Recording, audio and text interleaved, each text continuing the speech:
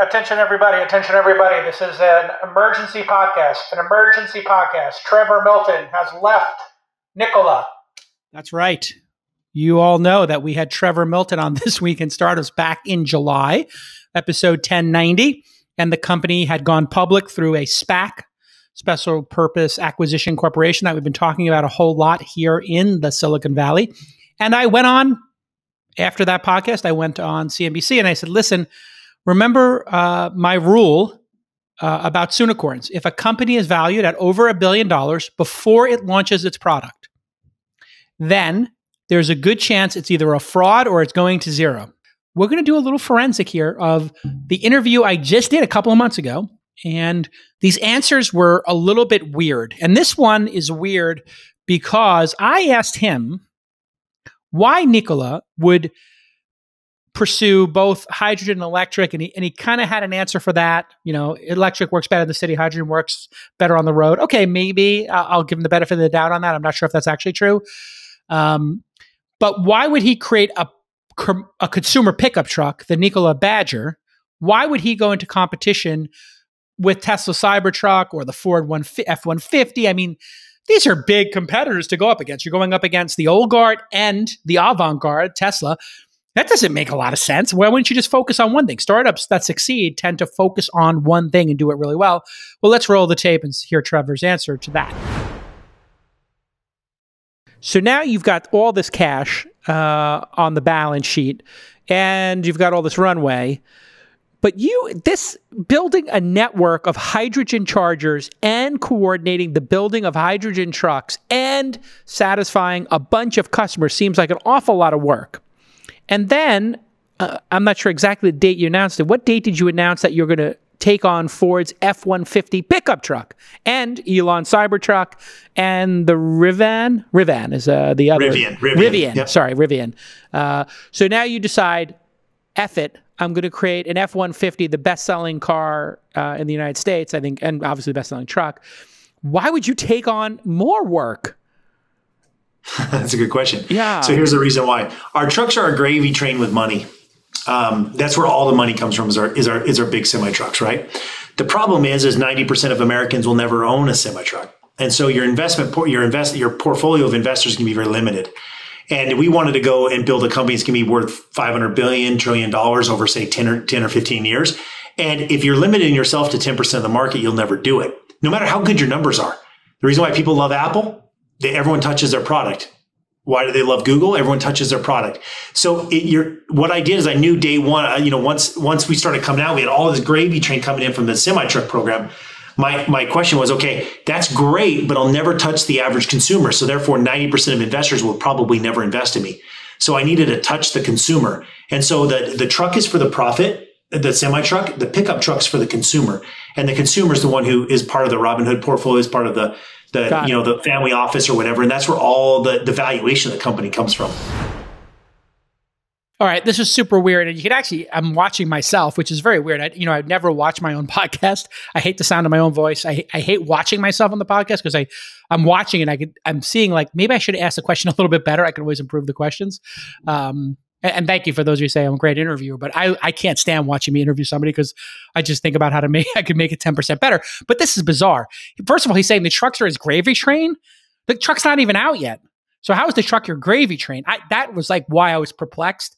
But then I realized when he said, we're trying to build $1 trillion company, I was like, okay, this person's delusional, number one. Like, okay, but fine, you want to build $1 trillion company? I hope all the founders I invest in, from Calm.com to Robinhood to Wealthfront to Steezy and Fitbot, all hope they build $1 trillion company.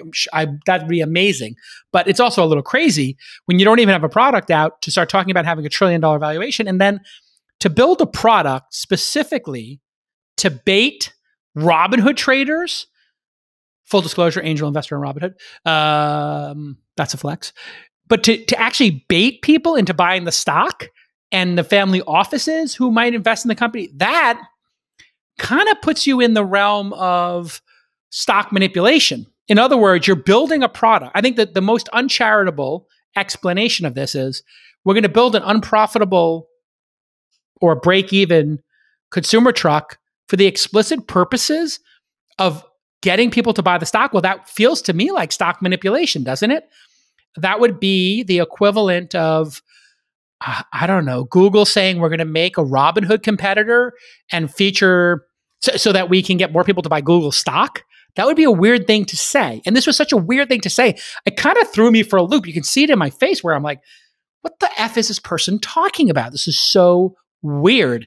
And he literally, I didn't ask him to name check Robinhood. I didn't ask him to talk about stocks and, appealing to a wider berth of a wider footprint of consumer retail investors, as well as professionals like family offices. So that was really weird. And the CEO and co-founder of Loom is Joe Thomas, and he joins us here today on This Week in Startups. Hey, Joe, how you doing? I'm doing great, Jason. Thanks for having me. You're going to get this question about defensibility all the time. I could give the stock answer for you, but I want to hear how you answer it. So here comes Jerk Jason. I'm a partner at some Jerk Ventures, and hey, so Joe, I saw there's 72 competitors, and there were 3 in the last Y Combinator class, and the Techstars class had 1, and they're valued at $5 million and or $10 million, and I could own 20% of that business, and like they said they have a better product than you, and they're going to make it free. So how is this defensible? Go ahead, Joe. You're talking to dipshit jerk Jason VC. How do you defend your existence versus competitors? Oh man, I mean, what's the best practice here? It's been a fun question to answer over the course of time too, because you get different flavors of it. In the earliest days, it was truly like, why doesn't this product exist, and why isn't somebody like a Zoom or a Slack going to build this in-house themselves? And so how I always answered it is the fact that you have to believe, and what I think we did a really good job of is picking early investors that believe that this is a missing mode of communication at work, right? Like this is a massive opportunity. And in order to get this right, you just have to focus on building a best-in-class product. And that takes disproportionate resource allocation to our video infrastructure is the most performant that exists for any asynchronous video recording and sharing. And then the second part of defensibility, if you have a best-in-class product, is you need to build a best-in-class brand around the product as well. So do folks look to you as being the thought leaders and the next kind of brand to trust? And then the third part of this is there could be death by 1,000 paper cuts, but usually there's 1 or 2 winners in a space. And the 1 or 2 winners, particularly in B2B SaaS, are those that can serve the larger organizations. And so if we can be the market creators and market leaders in this space, then we can start to grab the biggest customers in the world. And as long as you grab those, there's pretty high switching costs. Like it has to be a 10x better solution for a new entry to come in and steal the material market share from Loom. And so the question that we had to answer was less about kind of like the small upstarts that are copying us, which now we've kind of created an ecosystem below us that there will probably be more and more over time, and more about how do we make sure that we're not just a feature and that we're truly a product and independent business. So if I can translate, the needs of an individual user, like you needed to make a one-off video and you downloaded Snagit because you typed in screen recorder and capture, and they bought the first Google AdWords and they, paid $6 for that user to acquire them. That's not the same use case as, I don't know, Palantir or, let's pick another company that's not as charged, but, GE needs to create Looms for education across all these different groups, and they have 7,000 employees who could potentially use it. They have a different need, and you're servicing that need, which is to organize and to authenticate and to protect 7,000 users, making 10 videos a month, 70,000 videos, and 1 million videos over a year with 100 million views, correct? Absolutely. Yes. So I think that this is where, that inherent virality that I touched on too is really defensible in comparison to the Snagits of the world too, where, you take a link and you share it with somebody else as a result of creating that content, it pulls you into the Loom ecosystem. So we're actually able to, like from a unit economics perspective, spread within organizations much, much faster, because to date, we still haven't spent a cent on paid marketing, and we're growing faster than we ever have before. Hey everybody, it's another This Week in Startups, and I'm doing something I love to do today, which is talking to you, the audience, founders, investors. All right, the next question comes from Derek. Derek asks, what will the startup venture capital landscape look like in 2030? Have we seen the end of Silicon Valley as a startup investor hub? Will Silicon Valley change locations? It's actually a great question. I think about it a lot. So there will be, if history is any guide, more options for funding, and funding will continue to spread around the world. There is a global appetite for risk. People want to have access to private companies, and the SEC is creating a path to accreditation for non-accredited investors. If you don't know what that is, out of 100 Americans, 4 or 5 of them are accredited by the definition in the United States of making $200,000 a year. Basically, you can look it up. They're going to allow the other 95% of people to be accredited. The SEC is going to allow them to be accredited by the nature of taking a test or having a degree or working in the field. And they're just starting that process. My hope is that Angel.University will become a course that if you take that 3 or 4 hour course, you will be able to be an accredited investor. Please, SEC, consider that. Because if you take that 3 hour course, I believe you're qualified to spend your own money investing in startups. When that happens, 20 times the number of people will be able to invest. Now, they will be the bottom 95% of the net worth in the country. So, they're not as loaded as that top 5%, but still, it's money. And then already in England, as an example, anybody can invest in startups. So they have all these great crowdfunding sites. Here, crowdfunding, equity crowdfunding on Republic or Seed Invest is a little bit complicated. It's a little bit of extra work to raise small dollar amounts. So a lot of founders don't bother doing that. But my vision for the future of Silicon Valley is, yes, it will be, companies can be based anywhere. And now something I didn't consider is that investors could be based anywhere. It used to be the concentration of investors in Silicon Valley made it very difficult to be a world-class investor and not be in Silicon Valley. I do think that you're going to be able to be a world-class investor by 2030 and be in a different location as long as you have access to the deals here. But the stranglehold that Silicon Valley and the Bay Area had on capital is slowly being erased. So will it go away completely? No, but I do think people are going to leave San Francisco because it's poorly run, mayorjason.com. And so since it's so poorly run and so expensive, you're seeing it collapse right now in the pandemic and during a recession. So you will see people moving to either low tax states, high freedom states, low regulation states to build their companies, and places that are high functioning cities that are great for young people that have low crime and high nightlife and fun. So Nashville, Miami, Reno, Salt Lake City, Park City, Austin, Houston.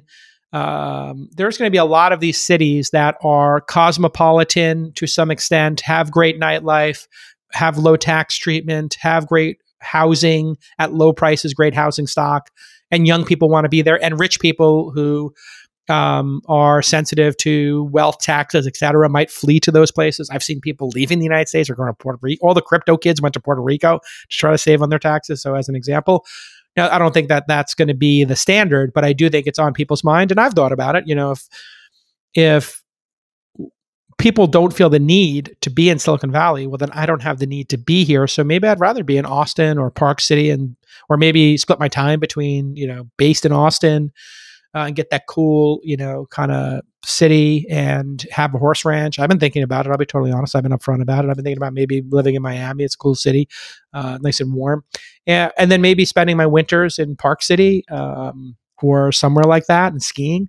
So, once you get to a certain point in your life, if you don't have to be here, and the pandemic showed you don't have to be here, well, that's a game changer. And so I think everybody's going to consider, hey, during this great pause, what do I want my life to look like? And the exodus from San Francisco is very real. The exodus from New York, I think, is more modest. I think when the pandemic wanes in the second half of 2021, hopefully, or maybe earlier, get a vaccine, or it just, we hit some sort of level of base herd immunity, if that's possible, knock on wood it is. I think you will see New York rebound very quickly because it's such a fucking cool place that people are not going to not be attracted to New York. But San Francisco is basically like a borough.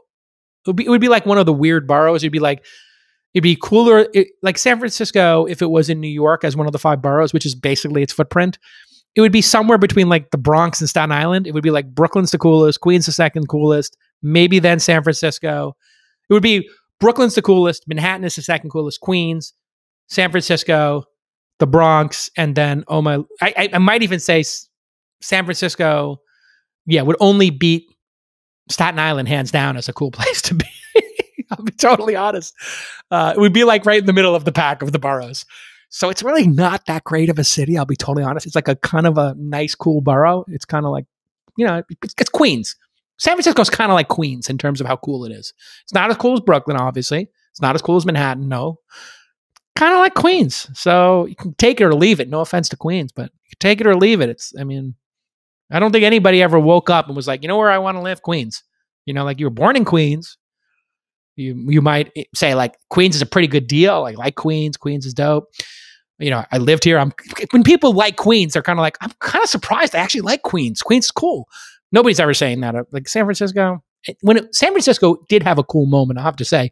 In the late 90s when I came to San Francisco, it had a very cool like counterculture kind of vibe. So even like the kid from Brooklyn was like, whoa, this is different. Look at all these like hippies and like there's this like gay culture and there's this hippie culture and there are these anarchists and then there are these like technologists who are kind of like the hippies and everybody kind of got along and there was art and like they were doing like funky food and you can go out to Berkeley and see this really cool food and Oakland was all these dope warehouses and people lived in giant warehouses for $500 a month that had giant backyards and like it was totally illegal. It was like cool and dangerous and fun. And then it just became like expensive and sanitized, and it was just, I think the crash of San Francisco that'll occur in the next decade is going to result in San Francisco potentially becoming cool again. Because what might happen is it's so dangerous and it's, collapsing that the collapse might make it attractive to artists and, avant-garde people again, where they're like, wow, I can just buy this storefront and live here for $1,000 a month in a 2,000 square foot storefront, somewhere in San Francisco. We'll see. It's up in the air. But I think the more likely scenario for San Francisco, the city specifically of San Francisco, is that Google and Apple just buy up all the real estate. Facebook, they just buy up all the real estate and it becomes a corporate town. I think it's going to become a corporate town. So it's going to become even more boring and one-dimensional. It's going to be all Google, Apple, Facebook executives. That's my prediction. It's an emergency podcast. The media industry is collapsing on itself, and journalists are leaving to start their own newsletters. Yes, that's right. Journalists are leaving. But I don't think that this can become a situation where the top half of journalists leave to start their own newsletters, because there will be subscription burnout. People can get 5 newsletters. People can get 10 newsletters, but that's probably the upper band of this.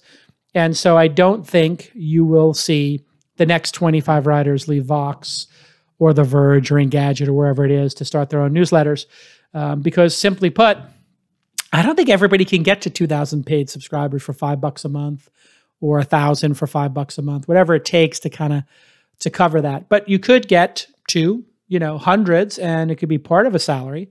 And I think that becomes super viral. So to sort of wrap this up in a bow, journalism has always been a hard business. I've run publications for a long time. It's now become really hard to run an ad-based business because Google and Facebook get better advertising results than a website like Vox or, Vice or BuzzFeed.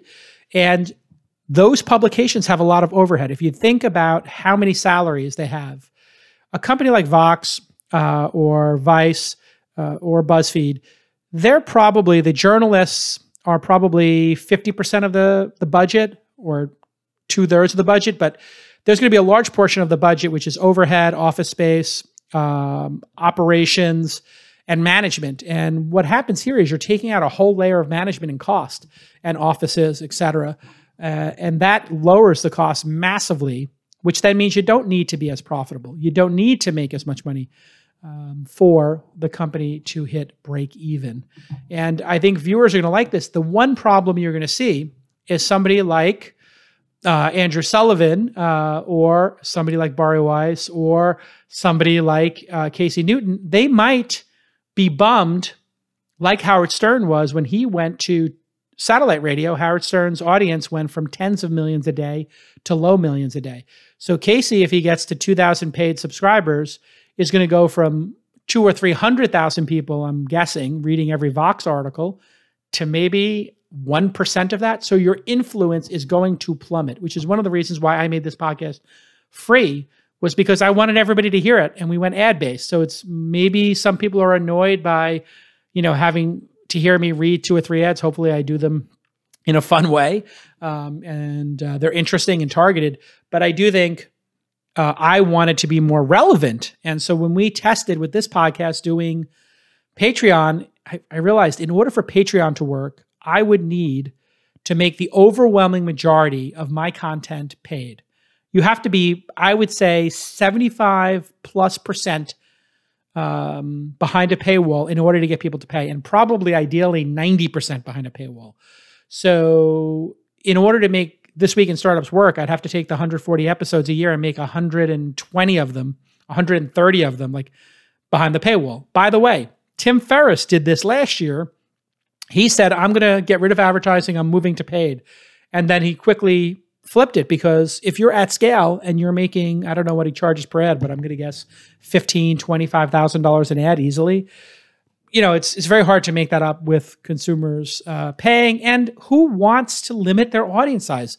All these great artists want to. So this is where I think Casey Newton or Andrew Sullivan will be less influential in the public sphere, because they're only being read by 1 or 2% as many people.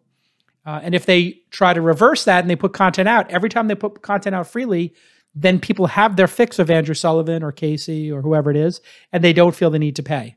Just like if I made half the episodes of This Week in Startups paid, you'd be like, well, I only listened to half of them anyway, so you produce too many. I'll just listen to the ones that are free, which is the challenge in this whole free versus paid. And I think these legacy media companies, they've been in trouble since Craigslist got rid of classified ads, since print went away, and now it's just going to get harder and harder. And we've already seen the layoffs of Vox, BuzzFeed. Everybody's been laying off. Vice laid off a bunch of people. And I think a lot of the journalists at these organizations want to do advocacy journalism. So I think that media corporations will ban Substack. So if you want to write for Vox or you want to write for Vice, they're going to say you can't have a Substack. You have to get approval for that, just like you can't do a podcast. And that will lead to even more people maybe considering leaving. And it's going to be very interesting to watch.